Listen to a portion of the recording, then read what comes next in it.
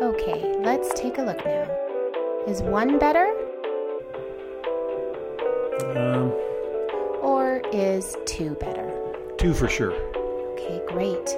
Let's take another look. Is 1 better? Or 2? 2.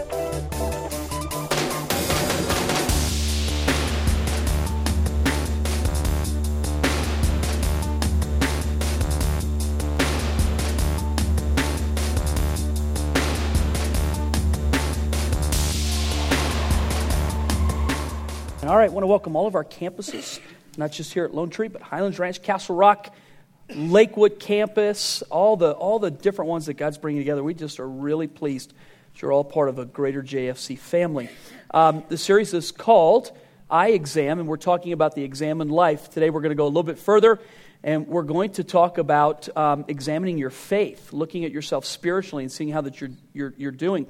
One of the concepts that occurred to me, this is not some new 2012 teaching. It's not something that we're doing for the very first time. In fact, it is very apparent that the idea of resolutions, goals, and promises, you don't have to be a believer to have something inside of your heart go off in a new year with wanting to see yourself achieve goals and wanting to see things happen. I just think it's a God-ordained issue that He's put in the heart of every person, a desire to do better, and a desire to do more, and a desire to be successful.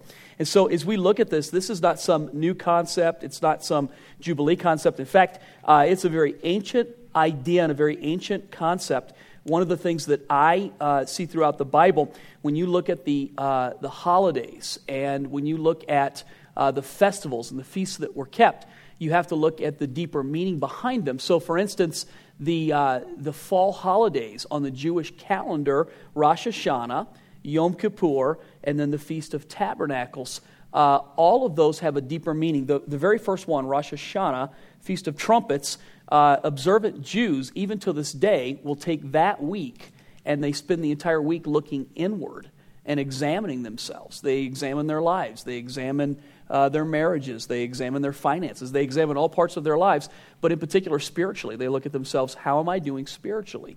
And then that leads up, if you could imagine, spending an entire week looking at what's going on the inside of you. For some people, that leads to a place of anxiety at the very least. Then you have the Day of Atonement, or Yom Kippur. So you spend an entire week looking inward. What it's supposed to force you to do is come to the idea and to the understanding that you need help. That's what it's really supposed to do. If you spend an entire week looking at all the issues in your life, it's supposed to force you to the place of going, hey, I need God.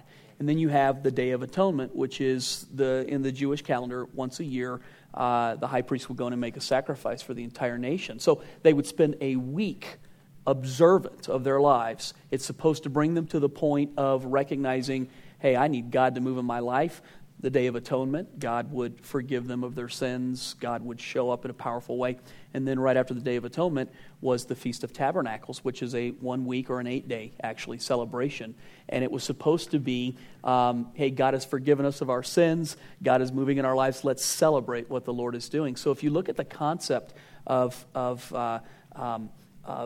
being observant and of examining yourself, it's not a new thought or a new idea. It's a biblical thought that's gone all the way through. So today we're going to talk about examining your faith. In your notes, 2 Corinthians 13, verse 5 is the one that we're going to use. And Paul wrote these powerful words. Test yourselves to make sure that you are solid in the faith. Don't drift along taking everything for granted. Give yourselves regular checkups. You need firsthand evidence, not mere hearsay, that Jesus Christ is in you. Test it out. If you fail the test, do something about it. Now, I pull that from the Message translation, but in every translation that you look at, you'll have something that's very similar. I just use the Message because I like the idea. It uses the sentence, give yourselves regular checkups. And I don't know how long it's been since you have gone to the doctor and had a checkup. I just had a conversation with Pastor Dan not that long ago, and Dan said, I've got this pain right here in my stomach that keeps coming up. And I said, well, that's not normal. I said, go to the doctor. And he said, last time I went to the doctor told him, That's weird. That's not normal. I said, well, that's when the doctor thinks it's weird, it's not good. So that's definitely something you want to have looked at. I had a recent thing happen to me too, in that in 2011 in the summertime, I developed this really weird cough and went to the doctor. It turned out to be pneumonia, but it was like a 7-week cough. I could not get over it, and it just got worse and worse and worse. And in fact, when I went back the last time to the doctor, I said, man, you need to do an x-ray because my back is hurting. I think I've strained something from coughing. Guy does an x-ray, and I end up with a 9-millimeter kidney stone that was blocking the kidney.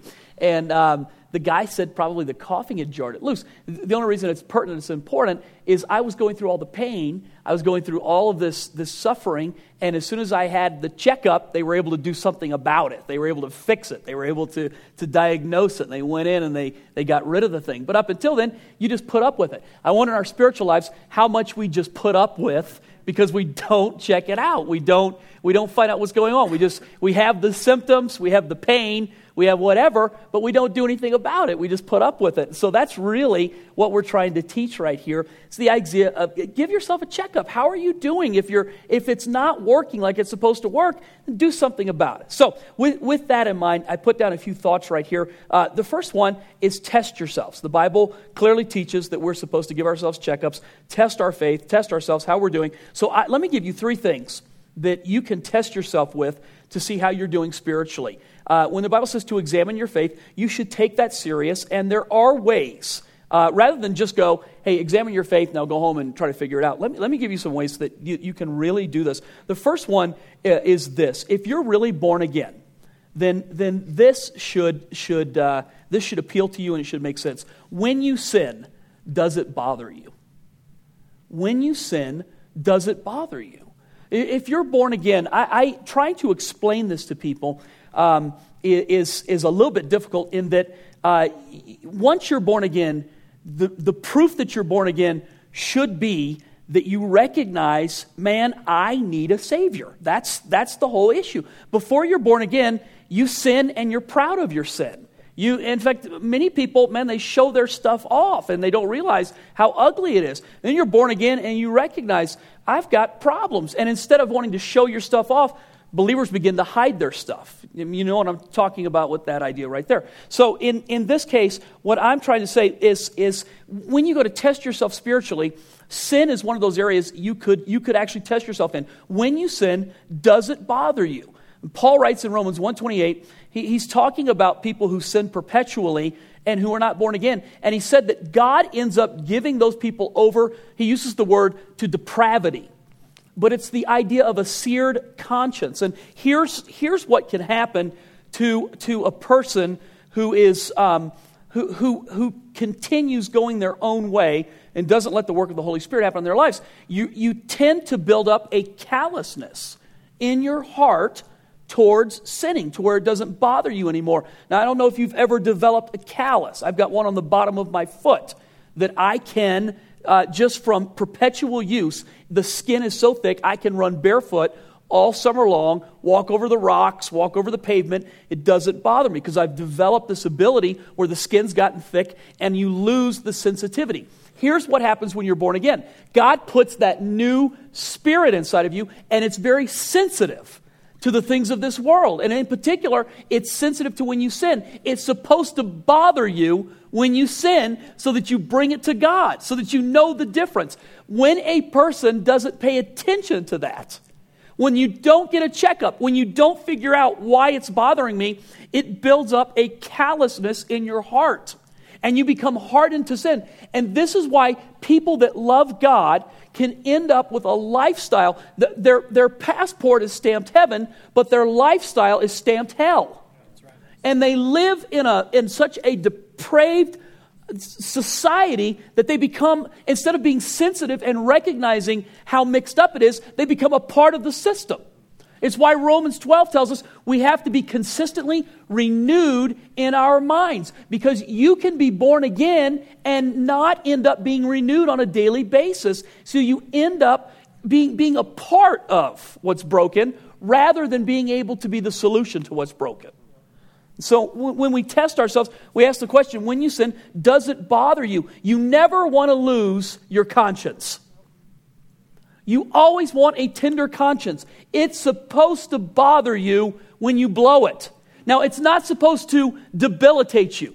You shouldn't be a person that when you sin, you give up. Oh, I'm a wretch. But it's supposed to force you to go to God and say, I need help. Change my heart. Don't let me stay. How about this? You ever heard the old cliche? God loves you enough not to leave you in the condition that he found you. I love that right there. We don't want to ever become hardened towards sin. And so one of the things we do when we test ourselves, when you sin, does it bother you? How about this? Test yourselves. Are you growing in love towards God and others? I think the only true test, the only spiritual mechanism we really have to test how we're doing and whether or not we're growing is love. Are you growing in love towards God, and are you growing in love towards other people? Jesus was asked the question. The law keeper comes to him. What's the most important commandment of the law? Jesus quickly tells him, love the Lord your God with all your heart, soul, and mind. Love your neighbors as yourself. Those two commandments. Everything hangs on those two commandments. They're really one and the same. If you love God, you love people. If you love people, you're loving God. You can't love God and not love people. So when we test ourselves, ask yourselves, are you growing spiritually? Do you love God more today than you did last year? And do you love people more? And it always gets quiet when I say that. No one gets excited about that one right there. But it's the way that you test. Matthew 22:37, that's where you'll find that to be true. And then how about this? When you test yourselves, look for fruit. Galatians 5:22, Paul teaches the fruit of the Spirit is, and then he gives 9 different individual things that you can test. The fruit of the Spirit is love and joy and peace and patience and kindness and mercy, gentleness, self-control. He goes through it all. Here's what I would say to you. When you test yourselves, look to see if you have any fruit in your life. Here's the problem, though, when we're looking for fruit. You recognize not all fruit is the same size. Sometimes fruit is very small in our lives. And when it is, it's difficult to measure it at that time. How about this? You can be going through a time of pruning where God knocked all the fruit off. That's not a fun time. And yet the Bible tells us very clearly that those he loves, he disciplines. And it uses the word pruning in that sentence right there. And maybe you find yourself in a place in life right now where you're not seeing a lot of fruit. But here's what the devil will tell you. You're not seeing fruit because you're not born again. You're not seeing fruit because God's not really in you. Well, that's a lie. You're not seeing fruit when you're being pruned because God's intention is to bring more fruit out of your life. And the only way to do it is to cut it back so that it produces more. And last but not least, it can be wintertime in your life. In the wintertime, right now, look outside. You don't see anything growing except discontent. That's just off the top of my head. Here's when it's wintertime, you're not getting the growth, you're not getting the greenery, you're not getting the fruit. It is a cyclical issue. The Bible does compare our lives to seasons, and sometimes people are in wintertime. And it's never the same for everybody all at once. Sometimes you'll have the person in summer and you'll have the person in winter. And how do you know the difference? The summertime person, you'll always sit by the summertime person if you're in winter. That's what will happen. You will not end up with another wintertime person who comforts you in your affliction. You will end up with the person with the Bible this big who preaches at you for hours about why it's dangerous to be in the wintertime. So it's just one of those things. But looking for fruit is one of those issues. You should be able to do it. And at some level, you should be able to find fruit over a long period of time. Okay, so we're testing ourselves. Examine your faith, test yourselves. Number 2, drifting. And I mentioned this in the last message. Drifting is an issue. All believers need to pay attention to drifting. Now, Hebrews chapter 2, verse 1. Paul says this, we must pay more careful attention, therefore, to what we have heard, so that we do not drift away. So this is being written to believers, and what it means simply is this. As a believer, it is possible, if you don't pay attention, that you can drift. And when you drift, drifting, the very word and the very understanding of it is that it doesn't happen overnight and it doesn't happen in one shot. Drifting is something where all you need to do is get off just a little bit, not pay attention to it, and then give it 2, 3, 5, 6 months, 9 months, or a year, and you will find yourself a great distance away from the trail you're supposed to be on. And I made this analogy recently in that series on Genesis, that we did back in October and November. Here was the analogy that a person at the wrong place at the wrong time is susceptible to being misled and ending up in a crash in their life. And I use the idea that David, the Bible says at the time when kings go out to war, David remained behind in Jerusalem. When you don't pay attention, you can find yourself in a very distant place spiritually. And no one in the room is beyond or above that happening to you. And in fact, if you've lived long enough, you probably have recognized the ability. All you need to do is get off in an attitude. And an attitude can produce such a nasty distance in you in a year. All you need to do is get off get angry and not deal with it. And you'll find yourself in a very distant place spiritually. So Paul teaches we must pay more careful attention, therefore, to what we have heard so that we do not drift away. How about this? What we've heard, the very idea there is it's not something new. It's probably something you know, but are not paying attention to doing. Okay, this is where examining your life becomes necessary. No one ends up far away overnight. They drift methodically and exponentially over a long period of time. Listen, anger, disappointment, frustration, carelessness, things of this world, whatever it is, all of those things, when you don't pay attention to them, can cause you to drift. We lived in Florida for a beginning time in our ministry. And one of the things I enjoyed in Florida, there are a lot of lakes there, therefore there's a lot of boating. And it seemed like all of the people that we got to know all had boats. They all went out for the weekend. They enjoyed it. We'd go out with them from time to time. One of the issues with boats is that you've got to anchor them or you've got to moor them because boats will drift. And we had a kid who borrowed, he was 15 or 16, borrowed his father was a doctor. He borrowed his father's ski boat. And it was a very expensive boat, like a $40,000 speedboat. And the dad let the kid borrow it to bring it out to the lake. And he put it in the lake, forgot to anchor the boat. So that he backed it off the trailer, got it into the water, was going to pull the trailer out and go jump in the boat real quickly. Backs the trailer up, the boat off, pulls out, and the boat drifts out to the middle of the lake. So the kid's like, what do I do? Like, Jesus walks on water, but we're not, so figure out what we need to do. Things drift. It's the very nature of how things work, is that if they're not moored or they're not anchored, things drift. I remember early on when we started the church, we had a couple. There were actually two of them at the very same time. This was within the very first year of starting the church. Two couples, approximately the same age, approximately at the same place in their marriage. And they both suffered an attack of the enemy in their marriage. And both couples had decided, we're going to call it quits. It's just the way that it is. We're going to separate. We're going to divorce. This is the way we're going. And in one case, one of the marriages was able to be saved.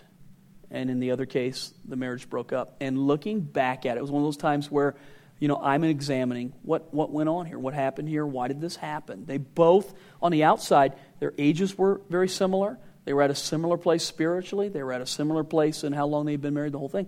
What was the difference? The only conclusion that I could come up with, it came down to this very thing. The one couple whose marriage was able to be saved and made it through, they had mooring lines or anchor lines in relationships with people in the church.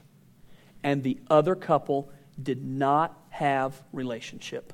They had not anchored themselves or moored themselves to any type of stability. So listen to me. Both of them came and said, this is what we're doing. The one couple that had the relationship, I looked at and said, you can't do this. This is not what God wants. This is not the direction you're supposed to go. And because the anchor lines were there, the mooring lines were there, we were able to save the marriage. The other one, there was nothing there to keep them from going the way that they wanted to go. There was nothing to hold them. I said the exact same words to them that I said to the other couple, but there was no anchor there.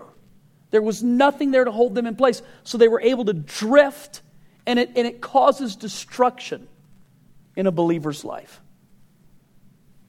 So this is where examining your life is very necessary. Remember, no one ends up far away overnight.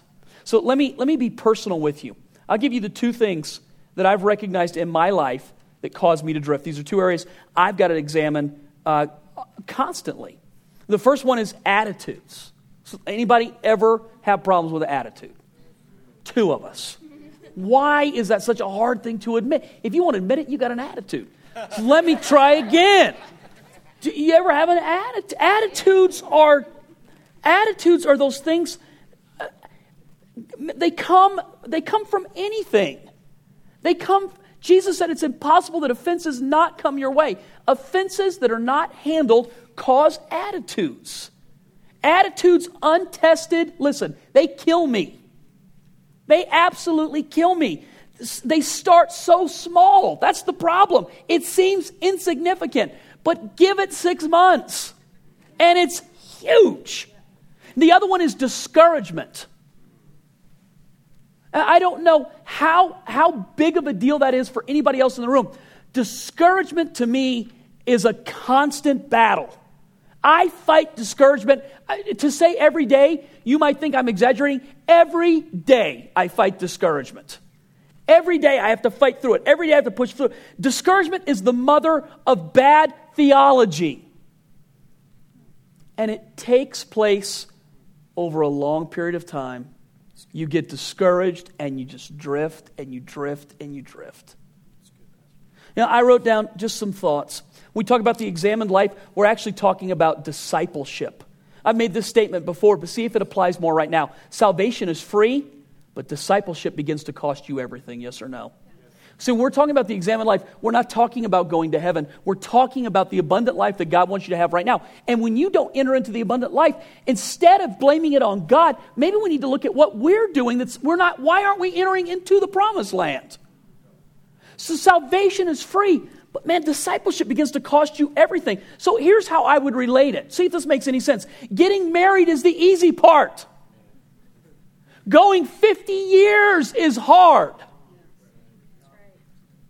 Making babies is fun. You say amen. Yeah. Raising young men and young women who love God is hard. You hear me? Christian consumers don't serve, don't help, don't pray, don't give. Here's what they do. They check in and they check out and they move on when trouble comes up. And they're consumers and they're not producers.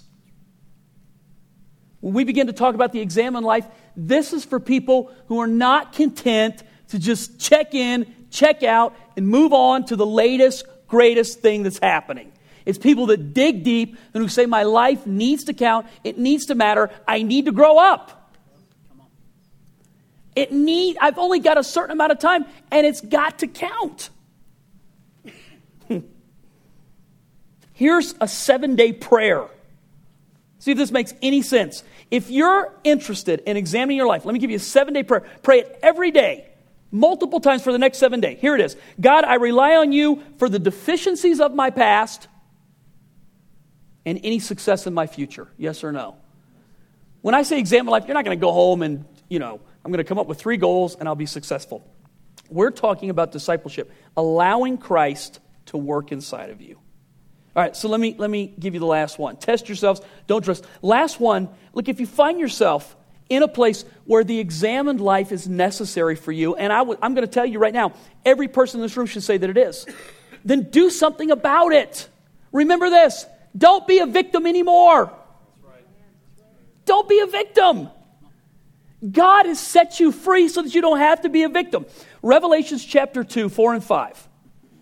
This is from the Message again. Jesus said, you walked away from your first love. Why? What's going on with you anyway? Do you have any idea how far you've fallen? A Lucifer fall. Turn back, recover your dear early love, no time to waste. I'm well on my way to removing your light from its golden circle. Those are powerful words. Jesus talked about love more than anybody else in the Bible, and he also talked about hell more than anybody else in the Bible. It's a powerful understanding that God has a direction for our lives. God has a purpose for our lives. But man, it's not just about, hey, whatever happens, happens. You play a part in this. The ultimate reason we test ourselves is to make sure that our heart is passionate and locked into Christ. Where's your heart? Where's your life at right now? What's going on inside of you? What's happening spiritually? So I guess, now that it's understood with what Chris and I are doing in our lives, January and February for us are completely set aside so that we pursue God with everything that's in us. And here's the thought. When I approached the board and said, hey, I need to take this sabbatical spiritually, I've got more vacation time than I can use up right now. I don't need a break. What I need is refreshing. I don't need a vacation to go to Hawaii. What I need is to be filled with the Holy Spirit on a basis so that this is the most important thing. Listen, no relationship that I have can be more important than the relationship I have with Christ. It has to come first. It has to come above. It's got to be the priority of my life, even above the relationship with my wife. The relationship that I have with him, there can't be second place when it comes to God. It's first place or it's nothing. So let me just passionately say to you, where's your passion at? Where's the commitment level in you? What's going on inside of you right now? And this is not some type of we're looking for a response emotionally. God knows. I hope I get to the place where I finally graduate from everything having to be an emotional heebie-jeebie to know that God touched me. I want to come to the place where I make the decision, I'm growing no matter how I feel. And I'm pressing forward no matter what it looks like, and this is where I'm going. And I just say one more time, unless the spiritual leadership sets that as the priority and makes this is what we're doing, no one else in the church can do it ultimately. So goes the leadership, so goes the church. Jesus himself taught, the student is not above his teacher, but when he's fully trained, he'll be like his teacher. We can only aspire to the height of our leadership. I would challenge every pastor, every leader in our church, every leader in a family, in any situation you're in, how are you doing spiritually? What's happening inside of you? We said we want 2012 to be the best year ever. Why or how is that going to happen? What makes that not just words? Plant your flag and make it happen, man. 2012 is the year. How about this? Why not now? Why not us? Why not here? Why not? All right, so we leave time at the end of our services then to connect with God.